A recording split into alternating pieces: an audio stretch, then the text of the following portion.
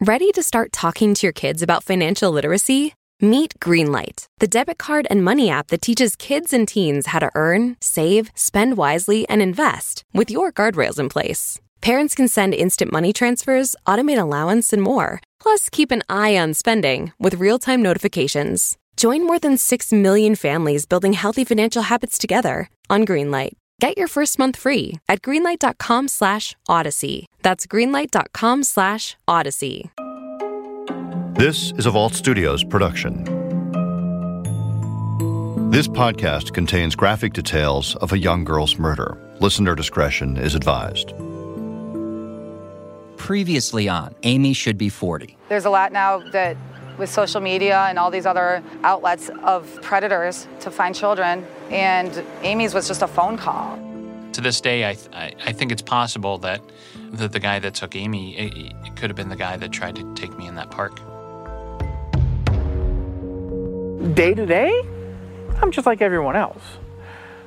October, December, February, it gets harder. That's Jason Mahalovic, Amy's older brother by 2 years, sitting outside his home on his porch. Most of his life has been spent without his sister. So much of it thinking how life would have been different with her. Growing up with her, going from the fighting brother-sister to a good, true friendship. A good, not loving relationship, because that was always there, but, that friendship, that reliance on each other. And then there's the part he doesn't think about much. How he retreated, almost tried to disappear himself when Amy went missing. I figured my parents had enough on their plate, so I sort of went in the background. I'd go in the basement and build my model cars or take the dog out for a walk to the lake, just trying not to be in the house and be in their way, because I couldn't call people. I couldn't go drive someplace. He was in the 7th grade, eyes set on high school, but distracted. Trying to monitor the phone for a phone call that obviously never came. His outlook on life changing. Each day, the hope gets less and less. It's your new reality. While the lies began to sting. You're listening to Amy Should Be 40, a 5-part series. With each episode, we're exploring one of the most haunting and heartbreaking missing children's cases of our time. Now in episode 4, we begin with what Amy told her mom to buy time on the day she disappeared, and how her brother, who thought about meeting her after school, went home instead on October 27th, 1989. And coming home to an empty house, except for the dog. I remember calling my mom and asking her what was going on. She remembered that, Amy had told her about a choir practice or tryout of some sort, and that she would be home later. Okay, fine. But there was no choir practice. In fact, the choir didn't even meet that day. An hour goes by. Eventually, it's 5. By now, you know the rest. When a reporter later asks him on Amy's birthday in December about seeing her picture in so many places, it is as if by then he's built a cocoon. When you pass a sign and there's a picture of your sister, what does it do to you? Oh, it's painful. And painful still. There are really no words to fully describe it. I know she would have been bright and happy and successful at what she was trying to do. So then why? Why? Did the guy promise her a lifetime of ice cream? A pony? Popularity beyond her wildest dreams? A date to the dance? No. He promised something Amy wanted even more. The chance to make her mother happy, a woman nearing a divorce.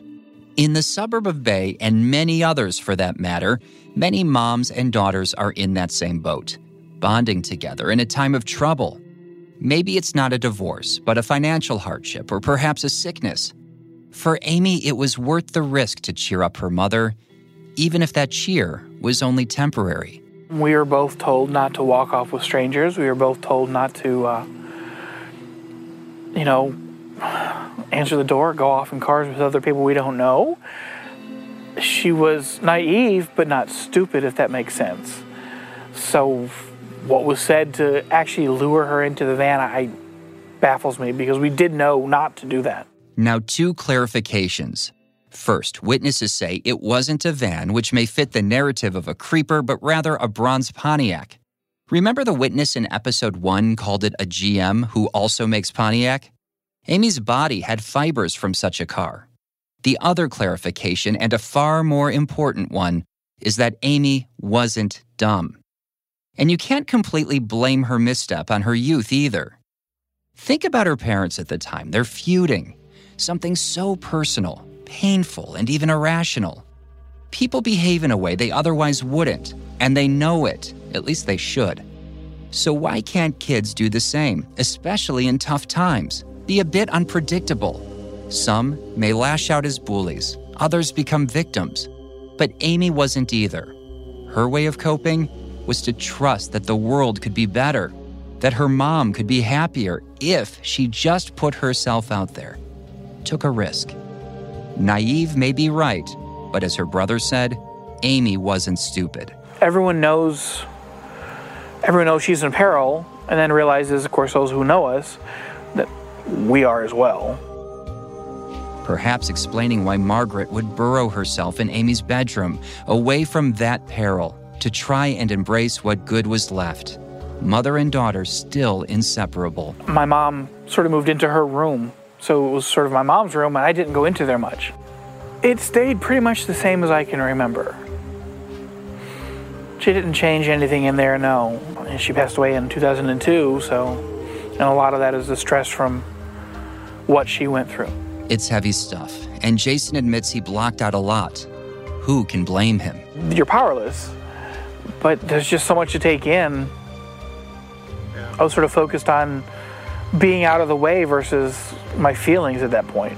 It was just what it was. You know, I went about my life, I took care of the dog, and did what I could. Going on today to become a dad of 2 boys. It makes me a better father. It makes me realize that, my time with my kids is absolutely vital, and I'm not going to give that up for the world. By the way, Jason probably will not hear this podcast, or if Amy's killer is ever caught, won't hear it on TV. He's still tuning out the past, avoids a lot of media, unless he's asked to talk. Just because I don't want to relive it, I've dealt with it in real life.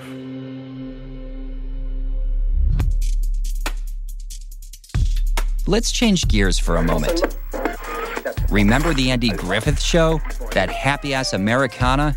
Well, some people call Bay Village Bayberry, like the fictitious Mayberry in that show. And despite the name, Bayberry is also fake. Not a real place, at least not around Cleveland. It's the idea that Bay Village is a place where neighbors have each other's backs, and I've seen it. It is true. You see a lot of churches, Methodist, Presbyterian, Catholic, Lutheran. No organized sports in the park on Sundays. Then there's the other side. Remember Sam Shepard, the neurosurgeon accused of bludgeoning his wife to death only to be exonerated? The TV series The Fugitive was based on it. As the doctors searched for the one-armed man, that crime took place in Bay. And I found a kind of guilty pleasure in a popular Facebook page called Secret Bay Village. It's a great place when you want to see what your neighbors are really up to. Sometimes you can see their cute pets and help find them when they're lost, or you can see just how petty they are, particularly at trash time. Here's an example. Posting notes on cans and then pictures on Secret Bay Village expressing outrage at owners who don't remove their cans quickly enough. If you take too long, you're in trouble. I love a line James Renner wrote in 2005 for Scene. It was in an article about Amy. Describing Bay is a place where, quote, dilemmas usually consist of whether to take chips or dessert to the block party. It's like people don't have enough real things to worry about, so they invent problems. A lot of places they do this. Or maybe they call police. Perhaps part of the reason that the department still gets weekly tips on Amy's killer. Yeah, they usually give a name and kind of a brief explanation of why they think they might be involved. Or they say, I don't know if they're involved, but... and they give some circumstance. And we're fine with hearing that. That's Mark Spetzel again, who you met already. The Don't Talk to Strangers police officer turned detective who is now Bay Village's chief of police. No longer working the midnight shift like he did in 1989 when he was just 4 years into the job. Had Amy even been a little bit older at the time, Spetzel said it would have been unlikely to have rushed so fast to report her missing. 10-year-old girl, yeah, this is not normal. This is something we need to pay big attention to, and then we did immediately. Believing the abductor must have been meticulous. I'm sure they had an out for anything that may have come up, whether, hey, my mom wants to talk to you, or, somebody at the Bay Square says, who are you, and is this your child? And he probably had an out for that. My thought is he had all planned out, that no matter what came up, he was going to have an answer for it. When it came to suspects, Amy's family was actually the first on deck. Her father had been away on business in Cincinnati. And as we talked about, statistics point to family if the child isn't a runaway. They understood. The Mihalovics understood what had to be done, and those questions were asked, and they were ruled out immediately. And then you start working out in kind of like concentric circles from the family. Did you know that parents rank financial literacy as the #1 most difficult life skill to teach? Meet Greenlight, the debit card and money app for families. With Greenlight, you send instant money transfers, set up chores, automate allowance, and keep an eye on your kids' spending with real-time notifications. Kids learn to earn, save, spend wisely, and invest. And parents can rest easy knowing their kids are learning about money with guardrails in place. Get your first month free at greenlight.com/Odyssey.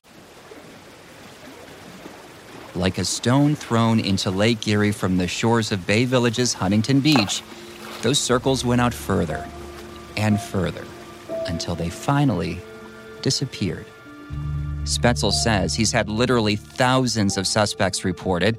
His detectives tried matching Amy's case with others in a national database looking for common threads. We've never found an exact match or even remotely close to what we have. Phone records couldn't help. Our producer asked about that. We identified all the long-distance phone calls, determined who they were coming from, vetted those out, and determined it had to be a local call that was made. And they had no record of There's no computerized records of calls back in the day like that, unless it was a collect call, long-distance call. The only surveillance camera was inside a bank on the plaza, not outside.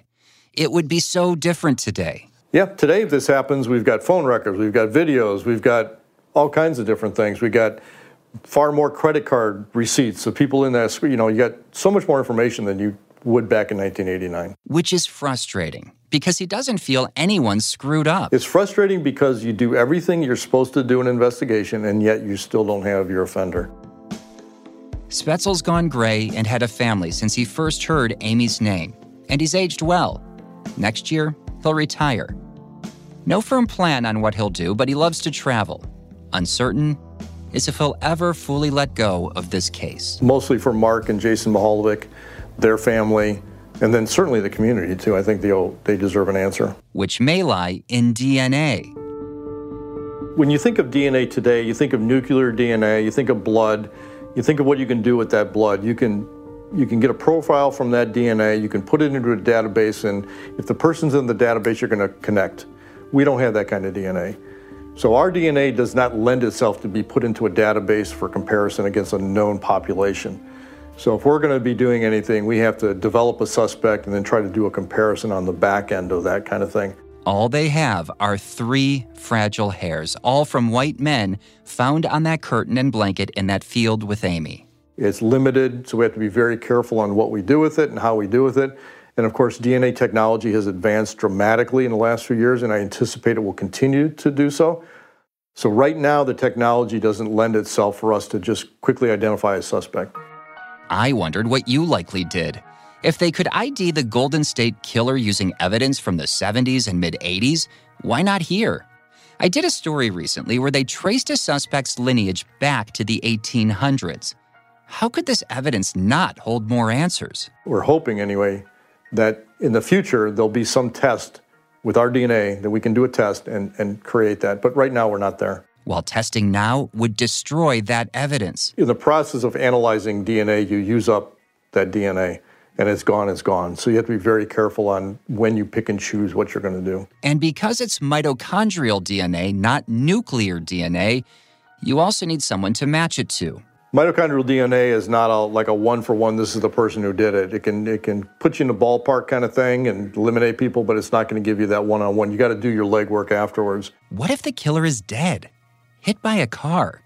Already in custody, out of state? Those are all possibilities. Sorry, but there's even more room for discouragement when it comes to how Amy even got those hairs on her body. Once again, here's James Renner. Whoever abducted Amy and took her away in a car, maybe he gave a lift or a ride to his friend a week before, and his friend was in the car and one of his hairs fell out, ended up on the seat. And then when Amy was in that seat, it got picked up by her pants, you know. So that's how contamination and trace evidence can work. I mean, it could even be as simple as back in '89, they used to reuse body bags. You know, it could have been whoever was in that bag before her. Mm-hmm. But, you know, we're holding out hope that it's somebody connected to the case of the killer. Another explanation for why there are 3 different male hairs on her body could be that more than one man was involved in this crime. You know, maybe you have suspects that alibi each other out. While one of those hairs holds a rare marker. Like on your DNA, and this marker is associated with a higher risk of schizophrenia. So that to me is, you know, maybe that's the most likely one that came from our killer. You know, somebody that's capable of this would have mental issues as well. He knows what he would do. Instead of waiting another 10 years for some technology that might never come, and the more time we wait, the more likely it is that whoever killed Amy Mihaljevic will die before he spends a day in prison. You would test? I would test now. I would test yesterday, a month ago. But then the chances of having that accurate read would be gone forever. No one knows more than Spaetzel. It's a long shot. I believe it's going to take someone from the public, somebody out in the community, to call and say, hey, I haven't called, but I just want to let you know I've got this thought, and this is what I think. And if it's the right piece of information, all these pieces can come together. So where do we go from here? In our 5th and final episode of Amy Should Be 40, we'll learn about a possible breakthrough. You'll also hear from the FBI agent now leading the charge today.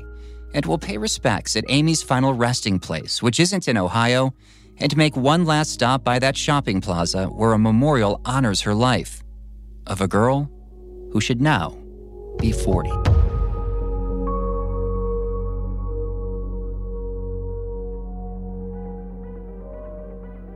Next time on Amy Should Be 40. Turns out that the fellow was in the middle of the church and had just bellowed this out so that everybody heard it. And some parents were protecting their kids. Some guys were looking for him to figure out if there was something that they could do to help apprehend him. The longer we wait, the better chance is that whoever did this will die. They're getting old, and they'll never spend a day in prison. Amy Should Be 40 is a 5-part podcast in collaboration between 3 News in Cleveland and Vault Studios. I'm Andrew Horansky, senior reporter at 3, working with Phil Trexler and James Renner, pulling double duty as our fact-checker. Our executive producer is Will Johnson. Our digital director is Denise Polverine. Special thanks go out to Mike Leonard, Susan Moses, Adam Ostro, and to our parent company, Tegna. From all of us, thank you for listening. And if you like what you hear, don't forget to give us a good review. See you next time.